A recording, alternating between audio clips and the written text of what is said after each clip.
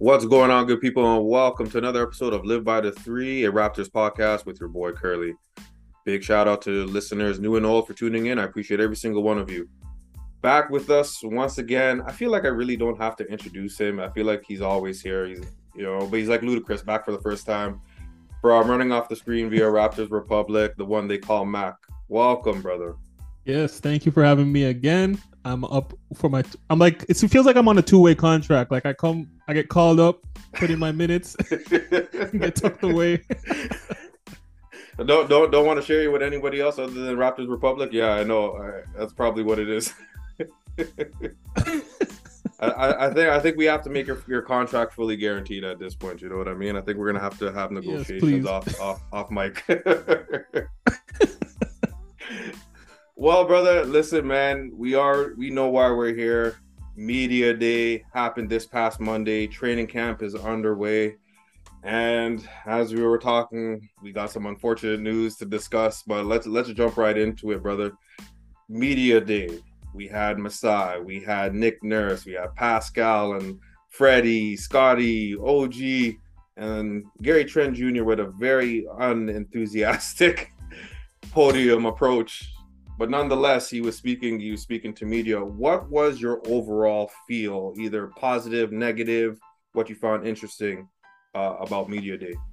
Well, for me, it felt like they had more clarity as a team, at least more than they've had in most years. Now, at that point, we had a healthy training camp roster, and I guess we'll get into that in a bit. But there was a clear vision of the style of play we want to do and where the core pieces fit into all of that. And then there's still a hunger in their eyes, right? Of the players. They're not just there like, I'm happy to be here. This should be a fun year.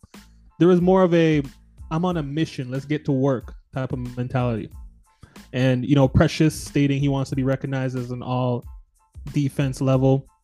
I know that may have been like during the training camp scrum, but I still consider that around the media day stuff. And then Pascal claiming his aspirations to become a top 5 player in the league. Now that sounds far-fetched for some, but if you told me or told anyone in Pascal's rookie year that he was going to be the player that he is today, we would have said that was far-fetched. So the sky's the limit. Let's see what he can do. Yeah, I thought it was very interesting that Pascal said that he wanted to be recognized as a top 5 player in the league, but in the same breath, it wasn't that surprising because as I mentioned in the previous episode, and I'm sure if you've seen on the Rico Hines runs, he said that he's not where he wants to be. And I think a lot of us as Raptors fans kind of view Pascal as kind of quote unquote peaked. But for him to be a most improved player, NBA champion, all-star, all NBA, and he still has this aspiration to be recognized as one of the top players of the league, who are we to douse water on that fire that he's showing right now? And I thought it was very inspiring. And I think as a Raptors fan, we know that he's the best player on this team. And we know he may not be a vocal leader. He still seems to be that very shy guy. And we saw that under Rico Hines runs. But he seems like he's going to be that player to lead by example, and just kind of assert himself into a level of dominance that few players can achieve, but he is going to be going against competition. And whether we like to believe it or not, we're still the Toronto Raptors, and we don't know how much coverage or benefit of the doubt that he's going to get, or we as an organization is going to get. But if he maintains this passion and he's able to elevate his game to, let's just say, to be at minimum top 15 player in the league, I think it'll force a lot of people to pay attention. Yes, and he technically is a top 15. If you made the All-NBA third team, you're in the top 15 players of the league, numbers-wise, right? Oh, yeah. Oh, you know what? I didn't even make the connection, but you're absolutely right. So he is top 15. So let me take a position further. Top 10. Yeah, I mean, it's possible. I think, for one, we know how great of a defender he is. But I think it just needs to be even more defensive impact plays, like maybe average over 2 blocks a game. I know I'm asking a lot. Do what you did last year on the offensive end, but let's beef up those defensive numbers and add more wins. And I think it wouldn't be hard to put him in that conversation. There's not much things he can't do on the floor. I look at it through a very simple lens as well. If he's able to hit 2 threes a game like he did on the championship run, and he on top of his almost 23 points per game, 2 more threes, he's already at 29 points per game. And even if he averages 7 and 6 or 7 and 5, those numbers are almost elite. So are you a betting man? Like, would you put some money on him being a MVP candidate, top 5, top 3 MVP candidate? How are you feeling? You know what? I feel inspired, and maybe I'm speaking with my heart, and I am a betting man. I just try to keep it away from the pod, but I am a betting man, and you know what? I would sprinkle a little something if it means a top 5 finish. What do you have to lose? I mean, if he believes he can be top 5, be one of the best players in the league, who am I to say no? But I think what a lot of people are forgetting, and I'm just talking about the casual Raptors fans, he's coming in to the season healthy, and he's going to have a full season. His impact on the back half of the season, starting the season late, to finish playing 67 games and to continuously get better and take that level of play into the playoffs, I don't really think it's an unbelievable task if you're Pascal. But when I looked at Media Day, I kind of broke it down to what I liked, what I didn't like, and what I found interesting. And what I liked was definitely that. What I liked is that Masai's every other word was win. What I liked is that everybody seems to be on the same page and everybody seems to be focused. There wasn't much joking around. Everybody was business. And I think as a Raptors fan, that's definitely reassuring. What I didn't like, may I add, that Scottie Barnes wanting to be an all-defensive player is very, very reassuring to me as a Raptors fan, where he knows that he definitely has to improve on, and that's one of the areas where some people like to hold against him. But to see that going into his second year and he wants to make an all-defensive NBA team, I like that a lot. What I found interesting, and I know we're going to get into this, was Masai's position on OG Anunoby. It almost sounded like, and I could be making something out of nothing, but I thought it was interesting, the body language. Masai doesn't really give a lot of tells, but there was a bit of posturing up, so to speak, when it came to OG and what his role is on this team. And he said it. He expects OG to take a jump. But I feel like the last few seasons, we've been expecting OG to take a jump. And I think Masai said it best. He's not a young guy anymore. He's one of the leaders on this team. He's one of the cornerstones on this team. He's gonna have to do more, and you see that Masai is expecting it. Was I the only one that caught on to that, or did you notice that too? You know what? You made a good point there. And do you think it's like a subtle jab at the reports that OG wants a bigger role? It's almost like Masai saying, "Okay, you want a bigger role? Go get it. We're not gonna give it to you." Definitely seems that way. Yeah, definitely seems that way for sure. I thought it was very interesting because you don't see Masai singling people out. You kind of groups them all together and kind of gives like a group assessment. But it seems like, I don't know, maybe there is a little bit of frustration. And one thing that I think a lot of people overlook, he said that OG missed 43 games, but that was the season before, not 48. So it seems like he's just blending all the seasons. Like, I think, but to be fair, he has had a tough go, but when he's on the floor, he is impactful. But I think it's fair that this is the time, because if not now, are we going to continue saying, oh, well, next year he's going to do it, and then next year, like, how much more leeway? And I've always found it interesting that OG is always the one who's getting the most rope, where guys like Scottie Barnes going into his second year, everybody is already setting the expectation sky high, and they're railroading our boy Gary Trent Jr., who had a career year. He had a career year. I don't get it, man. And Gary, we need more. I don't get it, man. Like, and it's amazing. I just thought of this now. You mentioned Scotty Barnes wanting to be all defense. And I remember he made an Instagram post, I believe it was an Instagram story or something. It was him and Gary, and they were saying that they want to be all defense. Then you have Precious saying he wants to be all defense. And then you have OG who has the potential to be all defense. It's very interesting that these guys are so invested on that end of the floor. But aren't we a little bit concerned about the offensive side?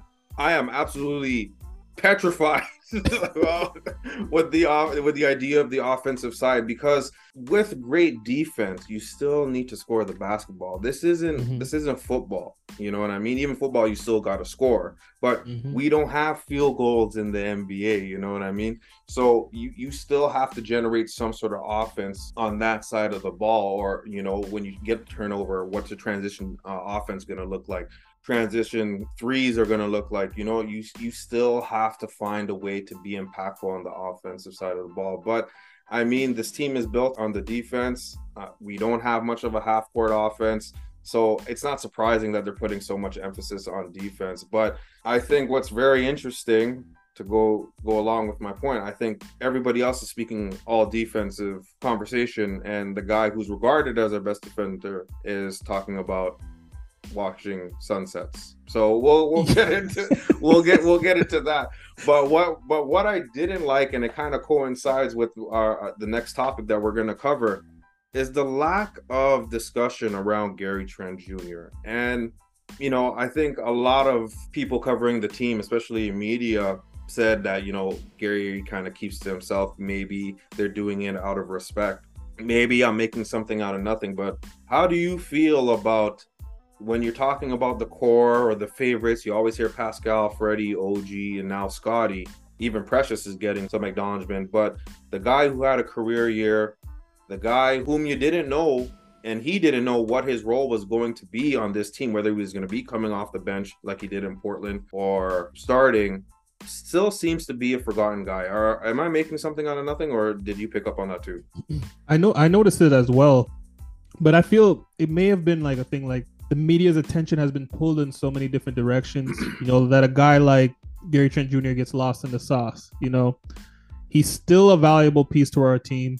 He's still young. He has a ton of moments that he's proved that he could produce at a high level. This is more or less a equal opportunity offensive system. So it's a system where our strengths will be given a chance to be on display. So the more strengths you have, the more production will happen, obviously. So with that said, teams scheme to stop their go-to moves on all areas of the court. So where I feel Gary loses some respect from fans is his struggles like finishing around the rim and the lack of playmaking. So when with fandom, there's always going to be an odd man out with these teams, and it just so happens to be Gary this season. We've had it happen with Pascal. We've had our moments with Kyle Lowry. People forget. We've had our moments with DeMar DeRozan back in the day, where we always had something that we wanted him to bring back to the table. So it's up to Gary to fill those needs and change the narrative. I agree with you 100%. I think a lot of what Gary needs to improve upon is definitely what the fans are holding on to. Yes, we know he can be a little bit better as a playmaker. Obviously, he could definitely be a better finisher around the rim. But the one thing that always seems to be highlighted is his defense. Now, I think it's fair to say that he's not a great defender, but he's a good competitive defender, if that makes sense. Yes, he takes a lot of gambles, but in a system where we don't play a lot of man-to-man, it's a lot of team defense, a lot of zone, a lot of man-zone type of defenses. Does he really need to be a lockdown defender when you have all these guys who are basically Swiss Army knives with the length and have the ability to help? And we do a lot of help defense anyway. So are we as fans complaining that the type of defense that could help a weak defender, we are now ridiculing the man who can benefit from being a great team defender? I mean, he was one of the leaders in the league in deflections. He led the league in steals for a good portion of the beginning of the season. Both him and Freddie were terrorizing the league in terms of deflection and steals. Yeah, they were up there with DeJounte Murray. So I don't know. Like, again, fans always want to nitpick on one thing. Like you said, because of the way we're constructed, taking gambles may be a calculated risk, right? It's something that's why it's a gamble, obviously, but it's something that he feels he can do because he has that backup. And I welcome it. Now, maybe trim it down a little bit. Don't do it every other possession, of course. But if there's a moment that you think you can close a gap, you can run into a passing lane, just take it. Because we have guys who can recover. We have guys who know how to switch, peel switch, and whatnot. I'm learning these switching terms from Samson. But but yeah, like Gary, I have no gripes on him just being a little bit more of a gambler on the defensive end. I think we need that tenacity. And listen, he's a better defender than what Norman Powell was for us. Let's be honest. Yeah, I think, and don't get me wrong, I know you're a Norm fan, I'm a Norm fan, but there were definitely times where it seemed like Norm was in no man's land. And if Gary is already saying, along with Scotty Barnes, that they have all defensive aspirations, it's an area that I'm going to give him the benefit of the doubt that he has recognized. And I do agree that maybe the decision-making on that side of the ball, maybe take a little bit less gambles, maybe pick your spots or you know, I don't really feel it necessary to dissect what you need to do on defense, because getting steals and anticipating, all that is a gamble anyways. That's part of being a great defender. So for somebody that's getting almost 2 steals a game, if he can scale back the decision making as to, as you said, when to jump into the passing lane and when to not, or maybe force them into the corner, force them baseline, I definitely feel that Gary Trent is still fresh in his career where he can make these adjustments. And I mean, yeah, I don't know. I get so frustrated hearing about this. And what's your take around this idea of starting Precious over Gary and have him coming off the bench? Man, that's a tough one because they both bring totally different things to the court. I'm under the thought process that we can make them like switchable in starting lineups depending on who we are facing. Say we are facing a Boston that have large wing offensive players, maybe even a Brooklyn. I would start someone like a Precious because the switchability will be up and the defensive rebounding, the ability to go up and go will be there. So that's where I would start Precious. But when it comes to like facing smaller guards, teams that are not the best at contesting threes, that's when I would try and take that philosophy and flip it and put in a guy like Gary Trent Jr. who loves the spot up shot, who loves to take guys off the dribble, step back and hit the shot. That's where I think you can flip them back and forth in the starting lineup. Would they like that? I don't know, but it's better than not starting at all, I guess. That's an absolutely fair way of looking at it, but I look at it like this. In an area where we struggle, and I'm talking about on the offensive side of the ball, especially in the half court, and I know I'm nitpicking at this point, but one of our biggest issues were a lack of shooting and a lack of spacing with that lack of shooting. I look at it like if we start Precious, I think as an opposing team, you go zone. We are absolutely at their mercy because there's only so many people you could put at the top of the key. You can't put everybody at the top of the key. So unless Pascal is hitting at almost 37, 38%, and same with OG, and Freddie can repeat that, that's the only way I can see starting Precious would be beneficial. But I also feel that if we're looking at hierarchy and we're looking at who earned it, I think Gary has definitely earned it. He was far more productive in a longer span during the season. While Precious had a great second half, and I'm not trying to downplay it, my feelings about him, as you know, has completely turned around. I'm a fan. I enjoy what he does on the team, and I love his energy. And I actually love the fact that he knows he has to improve, and he knows he has the ability to be one of the guys on the team. But it doesn't take away from the fact that you still have a far way to go. And as a Raptors team who struggles with offense, I'm not ever worried about the defense, but it always worries me about the offensive side of the ball. And if I'm picking between having transition opportunities, being able to have a catch and shoot guy, being able to somebody that can shoot off the dribble, Precious can't do those things, and that's where I fall on the side that Gary still needs to be the starter. Yeah, I agree with that. But again, yes, the zone will be thrown at us, but at the other end of the floor, they're gonna switch until Gary's on that big wing, like I'm saying, and he's struggled against the bigger wings in the league. And that Eastern Conference, especially that Atlantic Division, is a bloodbath when it comes to perimeter scorers. So I could understand both arguments, I should say. Yeah, when it comes to Precious and Gary, I definitely can appreciate people's, excitement about having Precious in the starting rotation, but I still look at it, there's still a pecking order, and this is the first real time that we got to see the most of Precious, and was his real first taste of getting a consistent role, I guess you can say, because he didn't have that obviously in Miami. But I think Gary has forced the Raptors' hand to kind of pay attention to him a little bit more. But in the same breath, he's also drawn a lot of attention to how he is as a basketball player. So I feel that the only way that Gary Trent can kind of silence the doubters, so to speak, is he has to improve in those areas. And I think at minimum, if he has all defensive aspirations and he can be, as you mentioned, be more disciplined on that side of the ball while still being productive, he can easily become a two-way player. Yeah. And I think, again, this is the same debate people are having with Scotty and OG. They're putting the defense way ahead of the offensive upside. And we got to remember, as much as we want Precious to be our starting center, he's not a true center. Let's be real.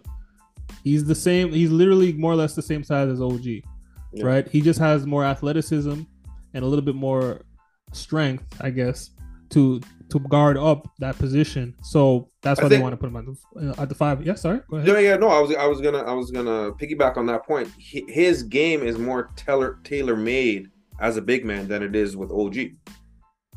Mm-hmm. So exactly right. So there's that appeal of him being a starting center, but I mean, we found success with the small ball, and Gary Trent was very key in that run. And if we take away Gary Trent Jr.'s career 18 points per game, there's a chance that we don't even make the playoffs last year. Not to mention those 6 games in a row where he had 30-point games, and some of those were go-ahead buckets. 40-piece. And he had 40 pieces at some point. So right. So and he's only 23. He's only 23. Yeah. So until Precious can do that, I'm keeping Gary Trent Jr. in the starting lineup. Case closed. He's case closed. That's it. Moving on. Now, while the lack of Gary Trent Jr.'s name during Media Day was concerning, I think going into training camp, I think it's very easy. Well, I'm not going to say it's easy to say that the guys competing for roster spots are the focal points going into training camp for obvious reasons. But I tend to look at it very differently, at least this coming season. And for the Raptors players going into training camp, I think there's a little bit more of a focal point on our key guys, our core guys. I guess we can say arguably top 8, top 9 guys. But I think none more important than Fred VanVleet. I think it's interesting that there's no extension as yet. There's still conversations around him wanting to be a Raptor and whatnot, and what his role will be like going into this team. And Fred seems to be healthy. He's definitely leaned out. He kind of looks like the 2018-2019 championship Freddie. I wonder if we're going to see a little bit more quickness in his game, but I think it's all very intriguing that he's pretty much in a contract year without this extension in place. And obviously the TV deal is still in the works, so that has a lot to influence in the cap. So maybe the Raptors are waiting for that. But I don't know how this team would look like if we don't have Fred VanVleet. Yeah, that's a good point. And we did kind of see it in the playoffs for a bit. We were kind of lost on offense. Spacing was off. perimeter defense was through Maxi went to work on us. No, So he Fred is the one of the most important Raptors. You know, and not even the play on the court, you know, off court, being a leader, getting guys in the right spot, being a cheerleader when he's out. Like, he is the voice of that team. He's the heartbeat of that team. It's crazy how seamless his transition away from, we went from Lowry to Fred VanVleet just like easily. That's hard to do in this league, to just keep the flow going as far as a franchise goes. And yeah, he is a very important piece. And I like to add a couple more pieces that I think are very important this season, and probably even going into training camp. It's Scotty. Scotty, I know he's going into his sophomore year, but he needs to take another leap. He needs to take another leap for us to become a true contender. Now I see a lot of the moves that the other teams have been making in this league, and we see Boston. They brought in Brogdon. They just signed Blake Griffin. They have pretty much the same team that made the finals. You know what I mean? So that's going to be a threat. You have Philly. They brought in PJ Tucker, Montrezl Harrell, DeAnthony Melton. So they got better. And the Raptors, not to mention Daniel House. Daniel House. And the Raptors, they bring in Otto Porter Jr. and re-sign a couple more players that were here last year. You know what I mean? So with that said, that's where the internal growth is very important. So a guy like Scotty, especially his usage at the point guard, that's going to help Fred VanVleet have a longer season, a healthier season. And even Precious now, he's another important piece. I know I've talked about it earlier that maybe he's not the natural big that we expect, but he's just filling the role because of his attributes, right? Now, if he can hold down that center spot, use his switchability, and just keep that 6'8", 6'9" movement going, I think that's going to be an integral part of figuring out if this experiment will work in the long run. Yeah, brilliant points, brother. And obviously very valid. I think what's interesting about the Raptors going into training camp, and yeah, you know, I don't disagree. I think everybody has a very important role. I think that Scotty, even though he is going into year 2, I think we all know that he's a generational talent, and Masai alluded to that during media day, and I agree, he does have to take another leap. But do you feel that we're putting too much on a guy in year 2? I think he's up for the challenge, but I do feel that in order for us to take it to the next level, it has to be the guys regarded as the cornerstone: Pascal, Freddie, OG, whether we like it or not. Do you think that's a fair point? I think it's fair to put that pressure on someone like Scotty, though. He has generational traits. You understand? Like, he's so 6'9", like 230, 240, can take the ball off the boards and run down the court in 3 dribbles and dunk it.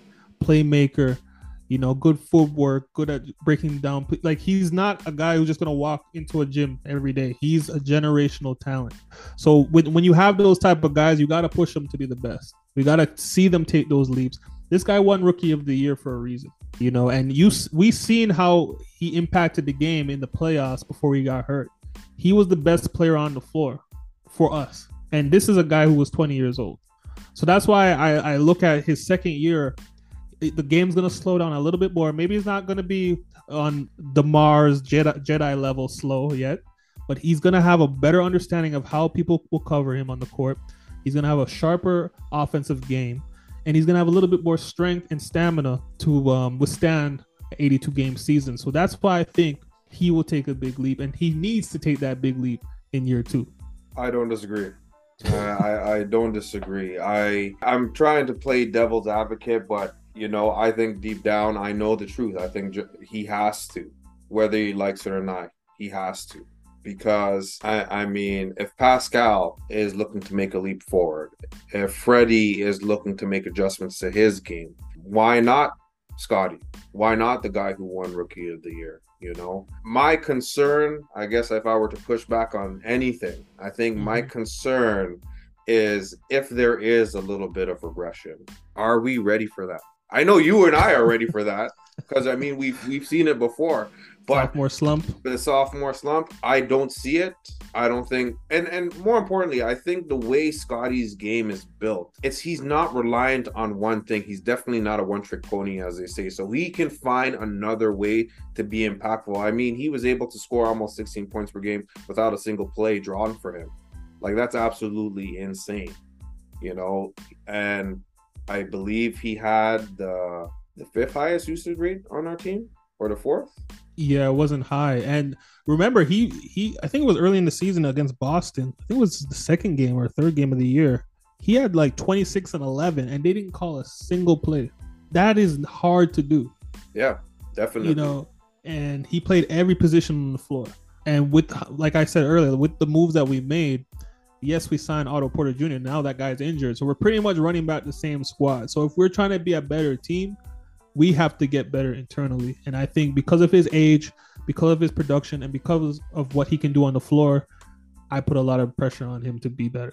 Well, if you're going to put pressure on anybody, I think it has to be Scotty Barnes because he's him. He said it himself. He's him. So I'm interested to see what year two is going to look like. I've said many times, I've seen him over the summer, obviously Enrico Hines, but seeing him in person at the Pro-Am, and just, you know, say what you want about the Pro-Am. I mean, ball is ball. You still have to put the ball in the hoop. And he was just playing within himself, so under control. He was using his size. He didn't care who was there. If he had an opportunity to use his athleticism, use his size, use his length, he definitely took advantage of that.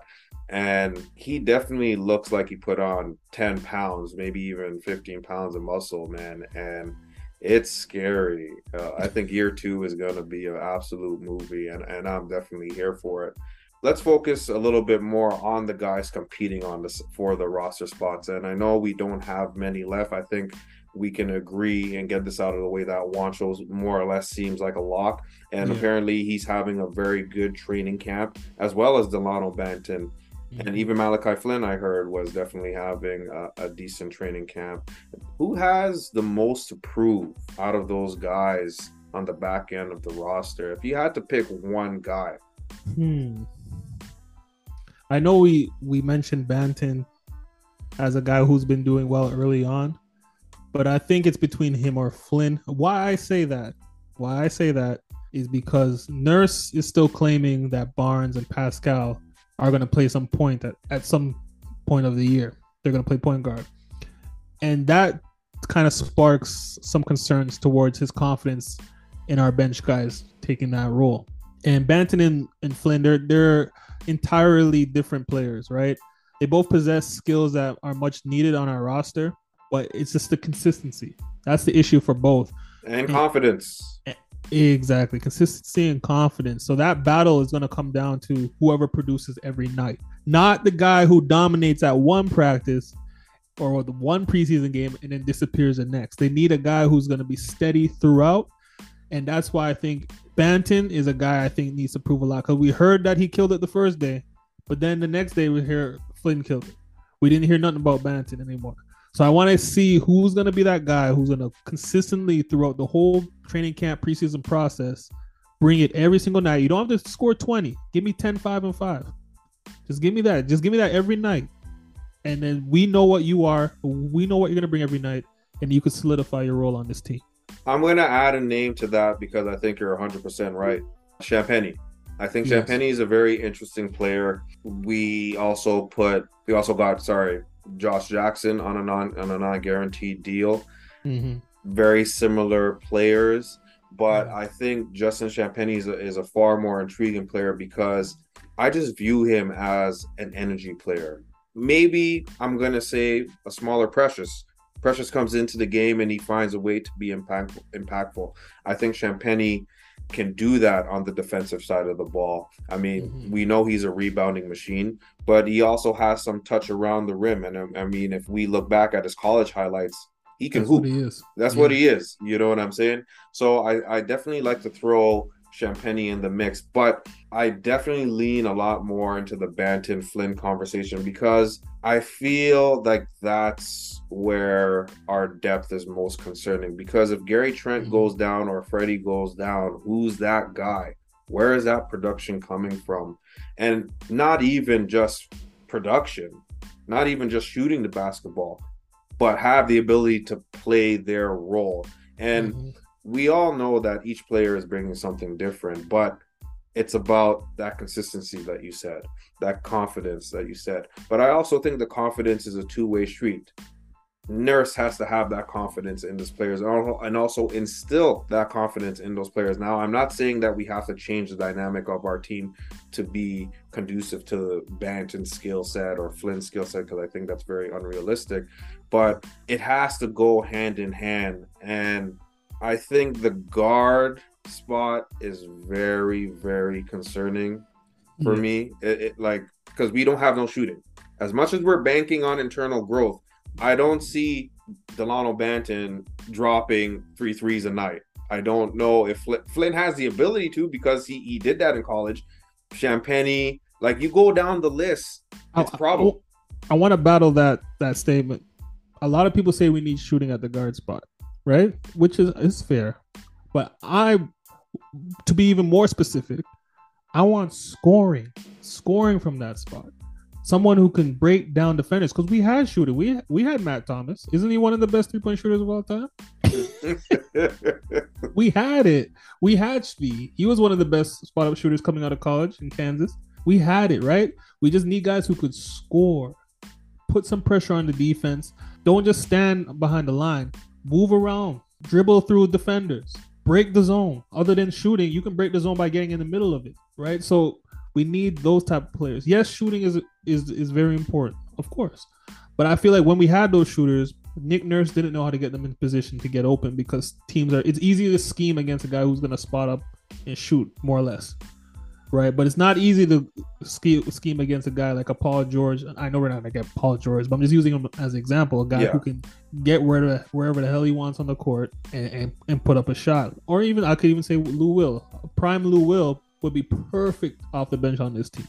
Yeah, I agree with you. But when I say shooting, yeah, you're right. We do need scoring. But when I always say shooting, because we are such a team that's dependent on the mid-range. And when teams go zone and they collapse on our post-dominant players like a Scotty, like a Pascal, we need somebody to kick it out to, because those opportunities are going to be presenting themselves. So if Freddie is out, like, who's going to be that guy? If Gary Trent is out, who's going to be that guy? Now we have Otto Porter, so we're back, who's hurt, and we're back at square one. So it's interesting, and it is very fair. We do need guys to put pressure on opposing defenses and creating those give and go or those drive and kick opportunities. But it's like, who are we kicking it out to?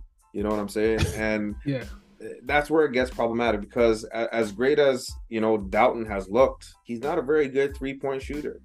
And I think especially in our offense, where we don't know how to generate those opportunities to get guys like that who can shoot the ball, be those spot up guys, it is going to be a struggle, and it's easier to scheme against. But something has to give, but it definitely looks like the team is going to look the same at the beginning of the season. So I think we're going to see a lot of what we saw last year, and maybe even a repeat of the same problems from the perimeter. But I guess we'll see. I definitely like Banton, Flynn, and Champagny if I was going to go down the order as 1, 2, and 3. I think Banton has had a great summer. I think the Raptors have a lot of faith in him. I really think it's his to lose. Not to mention that he was the focal point for Summer League. He was the focal point in the AmeriCup, and Nick Nurse was coaching him. So maybe there is a little bit of a bias when it comes to Banton. But I think with his size, with his athleticism, he's a very, very intriguing piece coming off the bench. And I think that kind of sums up the Raptors in general. We have a bunch of intriguing pieces, but it's like, when is that intrigue gonna end? You know what I mean? When are we when going is to know? potential gonna be met? Yeah. I think that's the challenge as to where the Raptors are. Oh, it's so deflating to hear that Otto Porter Jr. is out. I like I'm being I honest, like know, I that's such know. a buzzkill. It's such a buzzkill because the catch and shoot was going to be so important for us this season, and to have him out. Like, where do we go? Where do we go from here? I know we're going to run it back, but what We just gotta hope that Champagny turns into that guy, which is that's hard. That's tough for a rookie who's been, well, he's going to second year, but like he's just been up and down, right? So, damn, that's a tough blow. And again, to add to your Banton point, yeah, I think he has like a clear runway to that roster spot. You can't find many Bantons in free agency, but I'm no. pretty sure you can find a little bit more Flynn's. You know what I mean? Like those type of guards. So that's where I stand with that battle. I think Banton is someone you have to hold on to your team just for his potential, overall things he could do on the court compared to what Flynn could do. And not to mention with injuries, we can add Thad Young. There was a little bit of a tweak there. Birch as well seems to be a little shaky. Depth was one of my biggest concerns. We can deal with the depth at the forward spot, and thankfully they did invest on that side of the ball. But it's like the depth of the guard spot. I hate to harp on that. It's so concerning. So it's bad. Yeah, I really don't know where to go from here. But we still have our top 8 guys. We have our starting 5 pretty much locked, I'm assuming. We still got Precious, we still got Boucher, and that 8th guy, I think we can still say it's Thad. Hopefully he'll be ready to go at the beginning of the season. But after that 8, it gets very interesting. Very dark, very quickly. Listen, man, my only hope right now with all this news is that Juancho Hernangomez becomes Bo Cruz. Like, that's the only solution that can assist us at this point. Yeah, I was gonna ask you. I'm like, who's that next name that goes up in the list, right? And you just named it, right? Juancho seems like the guy who could fill that role. Of the shooter. Yeah. The ability to stretch the floor, and I know a lot of people are writing him off because he's been a bit of a journeyman going into his 7th year, I believe. But we're talking about Banton and his performance during Summer League and the AmeriCup, Juancho and Eurobasket, and he was coming off the bench, had stellar performances, especially in the final game, and like even if we can get 50% of that, it's a welcome addition, especially coming off the bench. I think he averaged 12 and 6 with 39% from the 3-point line in the tournament there. Yeah, something like that. Yeah, if he can give us 39% from the 3-point line in the NBA, I know the 3-point lines are different over there, but if he can give us that'll be a welcome addition. I don't know how his defense is though. I haven't really followed his career like that. Maybe I see him in 2K all the time, but but he doesn't really get enough burn on the court for me to like really analyze how he really fits defensively on our team. I think he has the athleticism where he can be one of those competitors on that side of the ball. Yeah, but I definitely think Willie has a slight edge in terms of being a defender. We see more of him too, right? And he's been getting steady play over the last year or two, and I don't think it's by accident. He has been earning. Like I even picked him up and dropped him a couple times in fantasy. There was a stretch where he was averaging doubles, but I definitely think that he can be that guy to take up a lot of space, use his length, use his athleticism. I think the only area of concern would be when he gets into the post. Like, is he going to be able to hang with the big boys in the East? While they're not many, but you still have to be able to defend on that side of the ball. Yeah, he's an interesting piece. Who's another piece that stands out to you? Do you think Ron Harper Jr. has a chance to get some burn? Like, I know he's on a 2-way, but what do you see him being on our team? I like Ron Harper, and I know we talked about it on draft night. I think he can be what I think the Raptors want DJ Wilson to be at that forward spot. That big body, somebody that can stretch the floor out, grab some rebounds, score some buckets in the paint, kind of like that Swiss Army knife. I know that's pretty much the Raptors' ammo, but I definitely feel like he can be that guy that can do a little bit of everything. He still looks a little bit on the heavier side, but I don't think that's really a negative, to be honest, because you do need a little bit of size, especially when you're trying to deal with post dominant players. You want to be able to have some of that strength, but he is a very intriguing piece. I definitely think his game will be helpful. What do you think? Yeah, I think if he can model his game, I hate when we typecast these guys. Like his body type reminds me kind of like a PJ Tucker, where he's like 6'6", 240, but he doesn't play like PJ Tucker. No. He's a better shooter. PJ Tucker's a decent shooter, but I think he has a better scoring touch than PJ does. So I think that's probably what the mold they're looking for, right? They're looking for that guy who could switch forward spots. He could play the two in certain scenarios, not as a ball handler.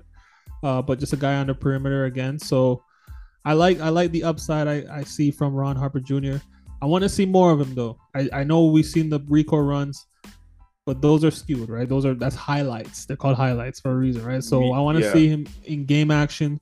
What kind of reads he's making on the defensive end, offensive end? Is he a good passer? Is he, like, from right now, it just looks like he's just standing in the corner and shooting, but he has decent athleticism to finish around the rim too. So I also feel that the reason why he's standing in the corner is what the Raptors are trying to do. Exactly. You know what I'm saying? So I don't really hold that against him too much, but it is a very valid point. But if you had to pick a dark horse pick, I know we talked about Banton, Wancho, and Flynn, and possibly Champagny, but if you had to pick a dark horse out of the guys that had the two-way to possibly crack the rotation, Jeff Dowden, Gabe Brown, Josh Jackson, and Ron Harper, who do you think among those four could possibly squeeze in and get that roster spot if you had to pick? I mean, the best shooter out of that bunch, and if we're talking about a need on our team, we need more shooting than anything, and scoring. But yeah, shooting for sure. Gabe Brown, man, like Michigan State, man, he can light it up, and he reminds me. I say it all the time. He reminds me a lot of CJ Miles. The way he gets to his shots, the way he shoots the ball, his form. His form is very similar. Like it's very copy and paste, right? Yeah, and he has good athleticism. Like he can finish, he can dunk. Like he's not gonna lay up and get blocked like most of our guys usually do, or most of our old shooters do. So if I was to say there's a dark horse guy, it would be Gabe Brown. But my gut is telling me he's not gonna get a lot of run in preseason. Maybe at the last couple of games. He has an Exhibit 10, so that means when they waive him, they have rights to him with the 905. So that's their plan, to groom him for a year in 905. Hopefully a team doesn't call him up and take him away, but he's gonna be on the 905. That's the way I see it. Yeah, I think Gabe Brown would be my pick as well, just for the exact reasons that you mentioned. But I think when you get a Michigan State type of player, you're getting a player with a little bit of an edge. Tough on the defensive side of the basketball. And when I was doing research on him and going into summer league, he was definitely one of those players where he's an energy guy, where he takes advantage of his athleticism. He knows he can shoot the basketball. He's not afraid to shoot the basketball. But I feel like a guy like that on a Raptors team that's, call it what it is, trigger happy, I feel like that's a one-way ticket to the bench. So I'm curious to know what this team is going to look like going into the season. Are we going to give these guys a little bit more leeway this season, or are we still going to be running a tight ship? But I think with the injuries piling up, I think it's going to be much of the same, 8-man rotation, 9-man rotation. And my fear is, and even though Nurse has addressed it kind of tongue-in-cheek about what Freddie's minutes are going to look like, and it's not the first time he said that he's going to play him less, but also by playing him less, who's giving us that production? Exactly. It's one thing to say it, but it's like, what's the plan, Well, I mean, I hate to end on this note, but I think I'm going to bring it to a close. Like, there's no way to dissect it. I hate to do it, in this fashion, but to get that news, it's very deflating. Yeah, it's but deflating. But on the same side too, it's very encouraging because now these young pieces, these young bucks, so to speak, are gonna have the opportunity. Ron Harper, Jeff Dowd, and Delano Banton, Champagnie. Unfortunately, injuries are a part of sports, and we've seen that a lot over history. But it's always next man up, and I think the Raptors are definitely built to be next man up, and it's there for the taking. So hopefully, these young guys can go out there and take it. So with that being said, we're going to conclude this episode. Mac, thank you very much for being part of this once again, my brother. Let the people know what you got on tap. In the next couple of days. Oh, I wanted to add one thing. Gabe Brown, for those that don't know, he's 6'8" and he has a 7-foot wingspan. So if you really like that look for the Raptors, that's what he brings as well. He as much as he's a shooter, he does fit the archetype. But yes, I got a few podcasts I'm gonna be on the next couple of days. I'm gonna be on one with Samson. I'm gonna be with Confederacy of Dunks on Tuesday. I think that will drop Wednesday, and then I think I'm gonna have my own episode in the coming days. My daughter's birthday is next week, so I don't know how much time I'm gonna have. I have family coming up, so we gotta see if I can balance podcasting and family life. But yeah, you can just catch me on Raptors Republic YouTube. Thank you for having me again. You're a great host, great show you got going on. I love the growth, and yeah, I'm ready for many more in the future. I appreciate that, brother. Your support means so much. And folks, there is a very interesting pod with Mac, Samson from Raptors Republic and S from The Score. If you haven't seen it as yet and you want to be triggered by some of the arguments and discussion that they had, I encourage you all to see it. It was just a fantastic episode, brother. Just continue to grow, continue to dominate. I'm here for it. You're definitely going to be back. I appreciate your support at any given time. Folks, as usual, any news in relation to the podcast, Raptors content, you can find it all on the Instagram at livebythe.3. And I am officially on Twitter. Give me a follow, yes. Tweet me, DM me, whatever, at livebythe03. And until the next episode, everyone, please stay safe, good people. Peace. Peace.